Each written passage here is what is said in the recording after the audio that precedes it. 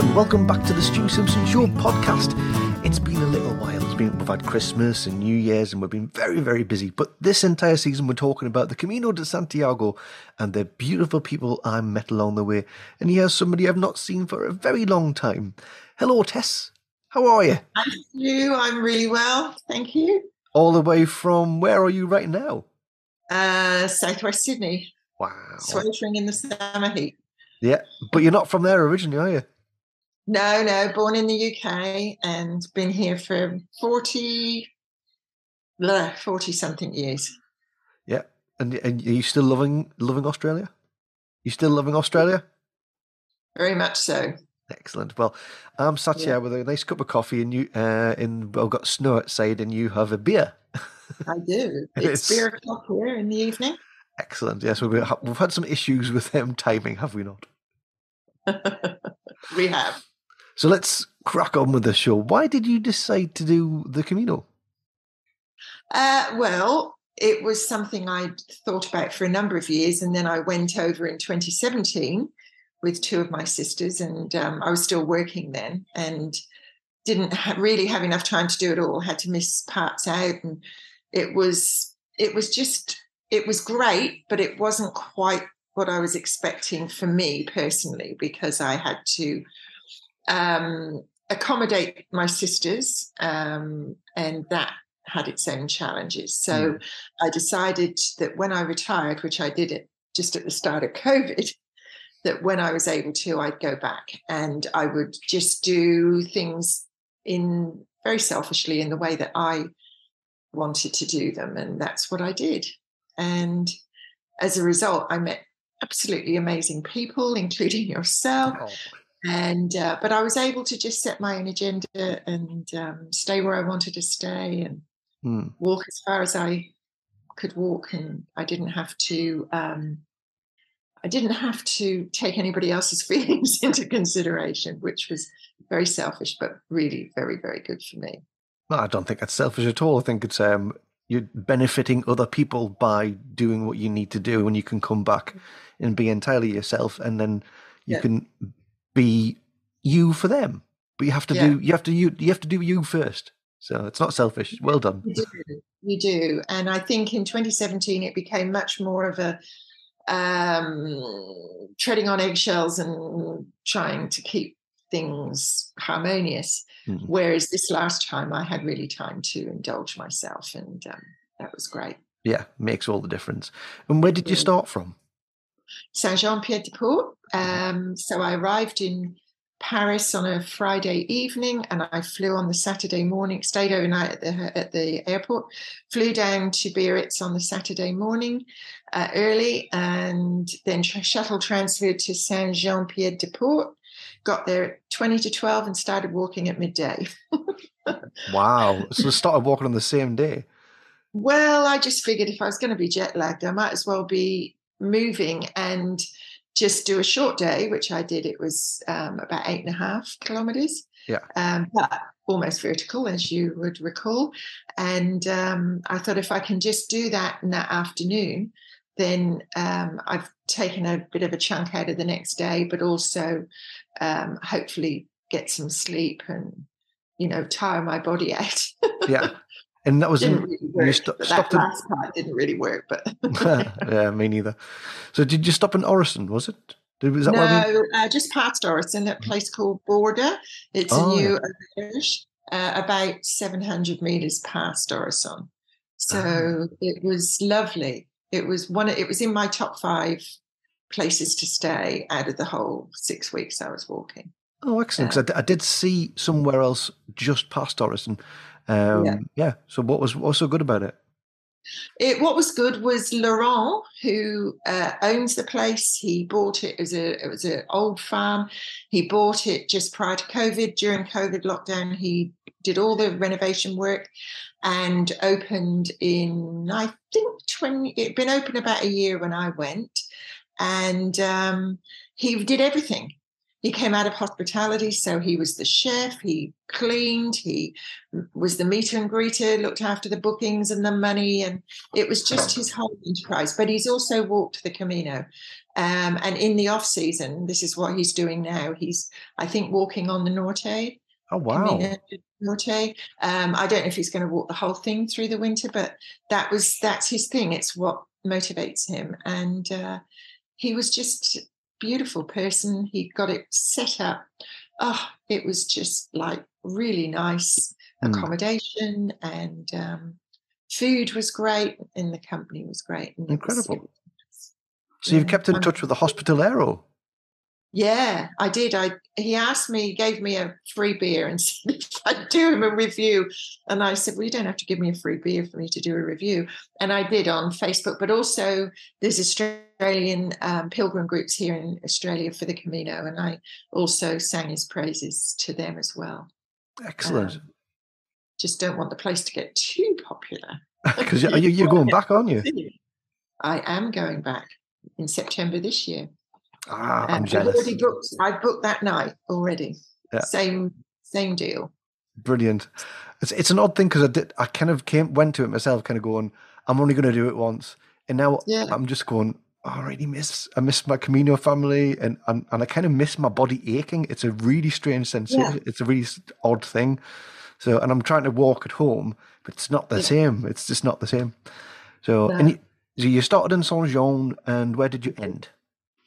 I finished at Santiago de Compostela. Mm-hmm. Yeah.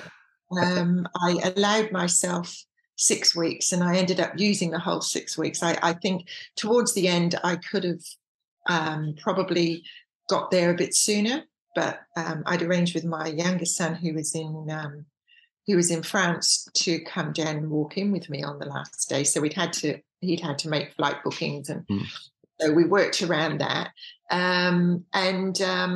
Also I really just didn't want it to end. So I was quite happy to slow down in that last week and do shorter days, because I was already recognizing that I didn't actually want it to finish. And so it was mixed feelings when you finish. As you know, your body's saying, oh, you haven't got to get up and do this tomorrow, but your body's saying, oh, I haven't got to go and do this tomorrow. So it's it's really is quite a all the time I was walking, when I got to really hard parts, some of the really steep sections, which I'm not very good at, and I would say to myself, you don't have to do this ever again.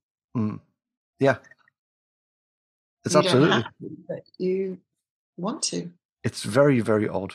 So that was a challenge. What was the most difficult thing about it for you?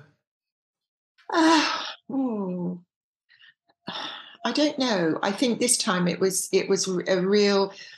There were lots of really good achievements. In 2017, there were things I wanted to succeed at that I didn't, and this time I succeeded at them. So there were some really positive things. I mean, I'm still really crap on hills, walking up hills. I can walk. I got to the stage where I was walking really quite quickly at the end on flats and down hills, but yes, we couldn't keep up with you. Yeah, good. You're very generous. But I remember one of our Camino friends, Reka, and she said to me when we were walking into Sarria, she said, you walk really quite quickly, don't you? I said, yeah, but just put a hill around that corner and it'll all change. It's just, I don't know, it's just me. But but that was okay, because they were challenges. But then as you achieved each challenge, it was just like, oh my God, that's just so good. That feeling of accomplishment was really, yeah. But it's hard. It's all hard. I mean, you just, I guess, roll with it. There were some days I think, oh my gosh, it's raining so hard, I wouldn't walk out my front door, even into the car on a day like this. And here I am, putting the poncho on, and off I'm going to go, walking, 20 odd kilometers in absolutely torrential rain, but you just get up and do it. Absolutely. That sounds like Galicia. Yes. Towards the end, the urinal of Spain. even before that, few days before Galicia, I think after Ponferrada, that's when the heavens opened for me. And Yeah. it was like I walked into one town, Trabadello, and I was staying the night there at another one of my top 5 albergues. And anyway, I walked into the village with Rowena. Mm-hmm. I just happened to catch up by chance again, and the rain just stopped as we walked into the village. The rain stopped and the sun tried to come out, and it had been absolutely torrential rain. I mean, everything was wet, inside of my shoes, everything. And I remember just looking up at the sky and shouting at the sky, "Now you come out." You know, where were you a couple of years ago? And I'm shouting at the sun. I had a very similar moment. But it was just like, she thought it was hilarious. No, I had a couple of those moments myself. There was one point I hadn't nearly broke one of my walking poles. I was so angry that I had smashed it against a lamppost. Oh. And I was just like, I've had enough of this rain. Make it stop. Yeah. Like a shower, yes. Even if it's drizzling on and off all day, but it was like it was torrential, wasn't it? It was just wouldn't stop. Yeah. And so the thing I mostly struggled with myself, because I have problems with sleep because of my attention deficit disorder stuff, was the albergues, because I'm so sensitive to noise, and like no matter how many masks or earplugs I put in, it would just. Did that bother you at all? The sleeping conditions? A little bit. It's not just the snores. The snores can actually, and I probably do the same myself anyway. But you can just, if it's rhythmical, you can just see a music in it. But it's the snuffling and the bodily noises that come out of all the orifices, and it's just those inconsistent sounds that I think kept me awake more than anything. And I didn't like going to sleep with earphones in. I used to listen to my music to sort of get me ready to go to sleep, and I just have quiet time lying down with listening to some nice tunes. But I don't know. I just kind of got used to it, I suppose. Got used to perhaps having broken sleep and not enough sleep, and I try often to get somewhere in an afternoon where I could lie down and maybe have a doze, have a little Spanish siesta in the afternoon, in amongst people coming and going in the room. But that was a different kind of noise as well. But the last 100 kilometers, when it's particularly busy, when you get sort of the tourist pilgrims, which I shouldn't call them that because they're doing their own pilgrimage, but they do walk along, as you might recall, in great big groups, and they're very noisy. Yes, and they were very noisy in the one albergue I stayed in that last section. They were so noisy. It was like party central. And I just thought, no, I'm going to do own room from here on in, because I'd done all the hard yards with the albergues. And for me, it was being on my own. Staying in albergues was great. I tried to stay where they had a communal dinner, and I could get to know people that were staying there. So that all became, part of the community aspect of the Camino for me. But that last 100, I was over that then, because it was they were not considerate of other pilgrims in the same way as what I'd experienced before then. Yeah, well, I think it must be very hard to relate to the people who've done the other 400 miles or whatever it is beforehand, and they're going, we're going for the biggest, longest walk of my life. I'm like, and everybody else who's already got to that point is like, shut up.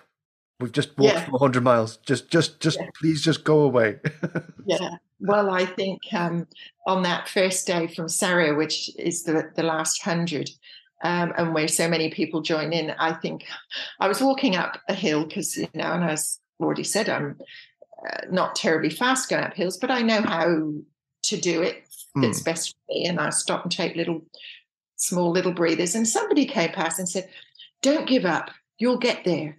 And I thought, what? And he was there in his brand new shiny gear. And I thought, well, okay, I'm not going to tell you that I've already walked 700 kilometers. You've walked 3. You don't understand the pain. But then, ironically, later on that morning, I walked past him. Yeah. I felt like saying, "Don't give up. You'll get there."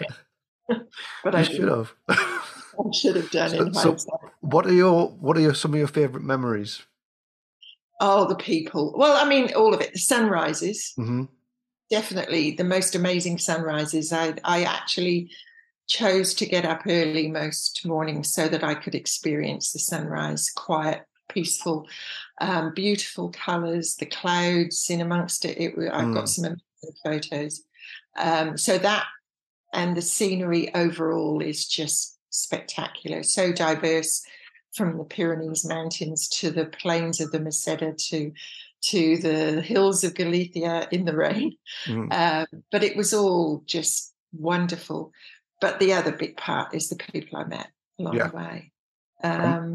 Just the most wonderful people. And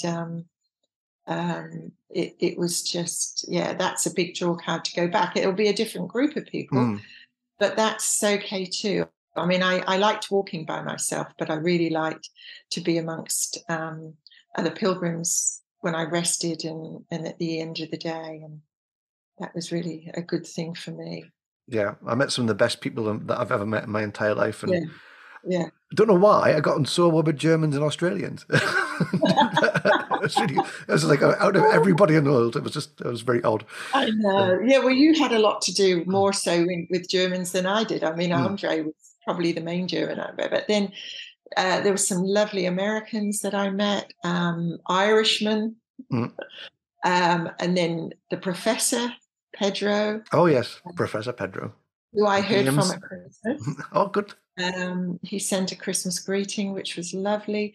Lots of Brits, many Europeans. It was just, and the kindness and sense of community of those people. An example is, I don't know if you can recall, I'm sure you can, because I probably told everybody that I knew. I got badly bitten by bed bugs in Sarria. One bed I stayed in for weeks, and I got, that was my husband walking through. Hi. And they came up all down my arms and across my face. I had swollen eyes. It was just terrible. And the next day I didn't realize I thought it was mosquitoes. And the next day it wasn't too bad. But then when I had a shower at the end of the day, I realized just how bad they were. And the following day, and I had a terrible night's sleep. They were itching and it was just bad. But the next day I met Rowena by chance, and she gave me some antihistamines. And then I met this French lady, Anna, who I'd seen once before, and she just emptied her pack out and gave me just about everything medicinal she had, including, alcohol wipes. And I mean, people just did this for people that they didn't really know. I mean, I didn't know her name, Anna, until that moment, and I never saw her again. It was just... it's an odd thing. They do say the Camino provides. They do, but without asking. I mean, I wasn't asking. I was... he's measuring out the last of the wine over there, my husband. Very nice. He's just checking that they're equal. So now we've got some Rioja. But the husband provides as well. Hello. He does. This is what retirement does for us. I got to finish my business. So they said the Camino provides, but they also say it gives you what you need, not exactly what you want. Yeah, and that's what exactly. It's what I needed, and it was just like, you're shaking your head afterwards, thinking, these people. And then, ironically, the next day I was walking past somebody, and she was sitting there, a young girl, and she had her boot off, and she was looking at her feet, and she had things out of her pack. So I was able to stop and ask her if there's anything I could do to help her, because I've now got all these compees left that I didn't need, and things like that. And anyway, so I was able to share back. So it's like that pay it forward sort of thing. But I mean, I didn't do it consciously. It was just happened to be that somebody I could help along the way was there. And that was really nice. It was nice to feel that I could give something back to somebody after people have been so kind to me. So it was great. There's also there's moments. We stayed in was it a nunnery or it's a churchy type place. In Sahagun. Yeah, and I'm going back there. That was amazing. That was incredible. So we got something. Because my journey for me was spiritual, and I wanted to go and do the thing to help heal some stuff from the past. But that was one moment which I thought was very healing, and you were very giving in that moment of what you were there for when we got together with a priest and everybody talked about why they were there, and that was a wonderful moment. It was very profound. I think he was particularly moved because these groups they run every day, but I don't think people open it up. And he was quite astounded by how our group, who some of us did know each other, but we didn't all know each other, and everybody just shared very quickly without any prompting. And I think it took him aback quite a lot. I think that you can get into a sort of a rhythm of an energy, for want of a better word, and you meet people who are on a similar sort of level, which kind of, and you go, okay, I can trust you to open. There's only two people in that room. Well, one woman in that room and she came in late. And I was like, you don't get what we're doing. I'm here to feed the animals. No, it's like, no, you're not. Sorry, but you're not. But her daughter got it. Her daughter, she did. Actually was able. I met them a few times, and she shared a whole lot of stuff that I'd not heard from her before. So she was obviously felt immediately empowered to talk about her reasons for being there. But that was it was one of those moments. I felt very awkward for her. I did as well. Later on, she realised that actually we were in quite a deep space at that time, and So was it a religious journey for you, a spiritual journey? Yeah, very much so. That and I suppose differentiating between religious and spiritual. But I suppose you're looking for those moments, and Sahagun, that place, was definitely one of those. Just the whole ambience of the place, from the arrival and the meet and greet, and the way that Brother Daniel, welcomed us, to that sharing moment over a cup of coffee, and then going to the Mass. It was just the whole experience there was it was very gentle, but it was very moving. And then there was a light-hearted moment because I could do my laundry there, and he would come. He brought the laundry stuff down. You gave him the money. You didn't put it into the machine. And he walked down to the laundry with a bottle of detergent in one hand and fabric softener in the other. And he looked like he was packing guns or something, the way he was walking with these two bottles. And when he offered me the fabric softener, I thought I was going to cry, because I thought, oh my God, I'm going to have beautiful smelling clothes. Excellent. After 5 or 6 days of not really washing or just hand washing things. And so, it was just those whole moments of that it was just a gentleness there that was just, I hadn't, it was different to anywhere else I'd stayed. There were some other really good places I stayed at, but that was one of the special ones, definitely. I'm going back there again. Excellent. However, even if I only had to walk 10 kilometres that day, I should be staying there. Well, give them my love. I will. Did you go to the Camino with religious beliefs before then? Yeah, very much so. When I went in 2017, it was June, and the week before I flew out, I had become a Catholic. So I was born Church of England, and my family here, my husband and children, are all Catholic. I got married in a Catholic church. It wasn't something I was necessarily planning on doing at that stage. I thought a beach would be nice, but anyway, that's what we ended up doing. And then all through our married life, I took the children for their sacraments, and because Mark, his working hours didn't really allow for that well, and listened to the priest telling me all about mortal sin if you come up and take Holy Communion in a Catholic church and you're not Catholic, and if my children were to go and take Holy Communion in a non-Catholic church in the UK, then that was a mortal sin. So I had to listen and endure all this stuff.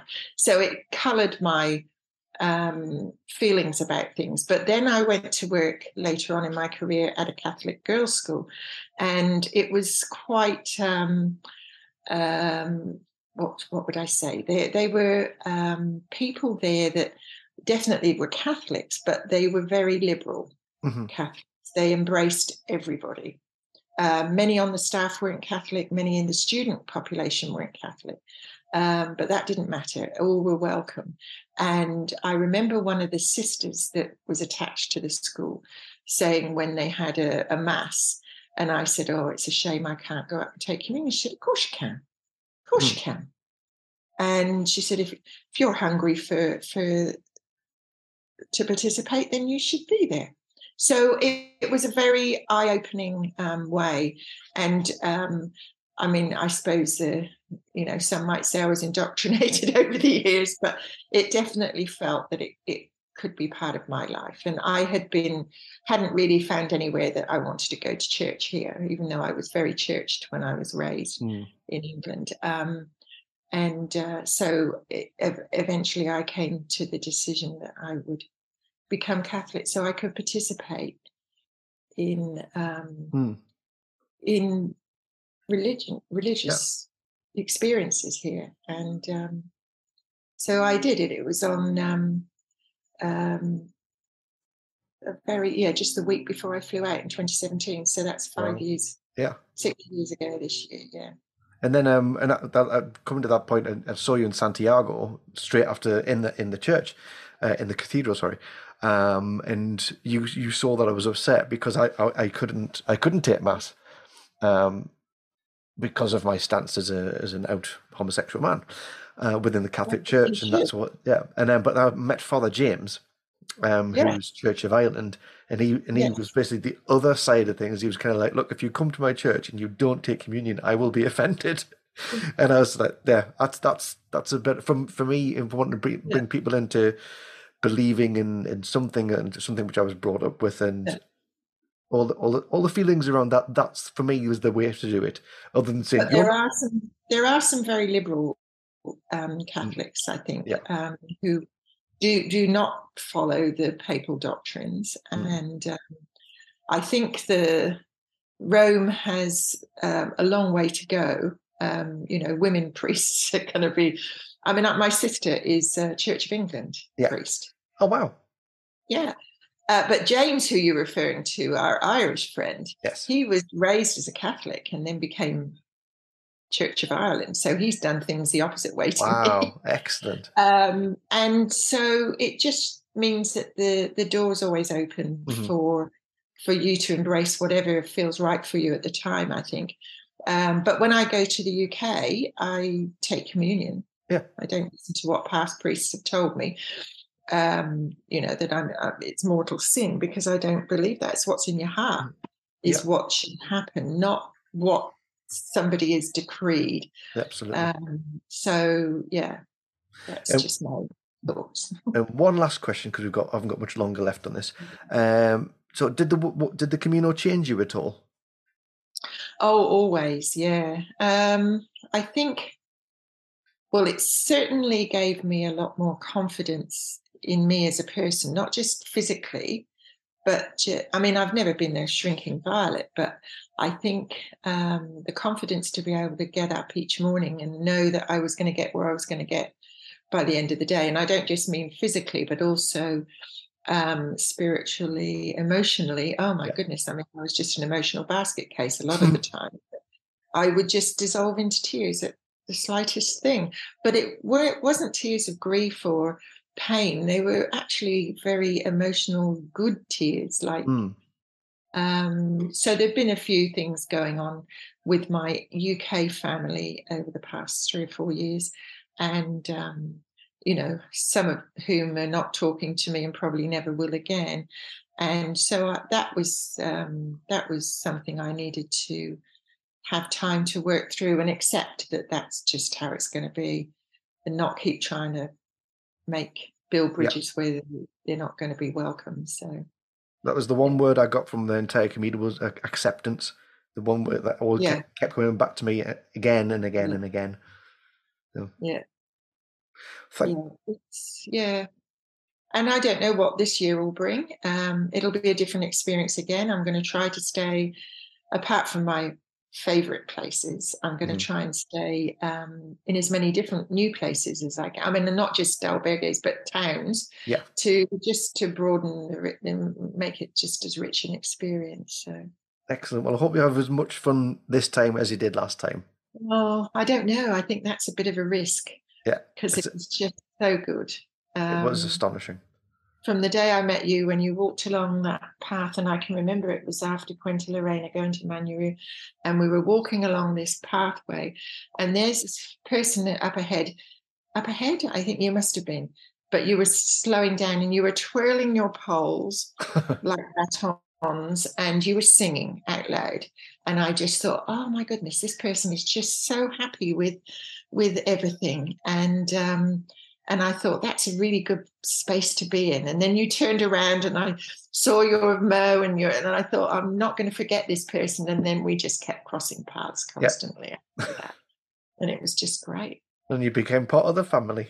We did. Yeah, I did. Yeah. I think Debbie couldn't quite understand that I really did like walking by myself most of the time. I just felt that not because I wasn't being sociable, but because I just needed to walk to my beat, if you like. Absolutely. And but I really liked being with everybody at the end of the day. Oh, me too. And so those thoughts. That's why I really got on so well with Andrea, and the fact that we didn't even really need to talk about that, but I think we had a very early conversation where I was just like, sometimes I might need to walk on my own. He's like, me too. And I'm like, cool, right, cool, that's it. And we kind of just got that with each other. But it's been wonderful catching up, and thank you so much for being on the podcast. Oh, my pleasure. I look forward to it'll be up very soon. Oh, will it? Okay. So, but I've got to go and do Patrick now. Okay. But for anybody listening at home, they're going to find this weird because his is going to be on first. So, because he's got an album coming out, so I need to try and help about the Camino on the 21st of January. Right. So, it's been wonderful. Thank you very much. Yeah, it's been my pleasure. And buen Camino. Take care. Yes, and buen Camino to you. Lots of love. Bye. Bye.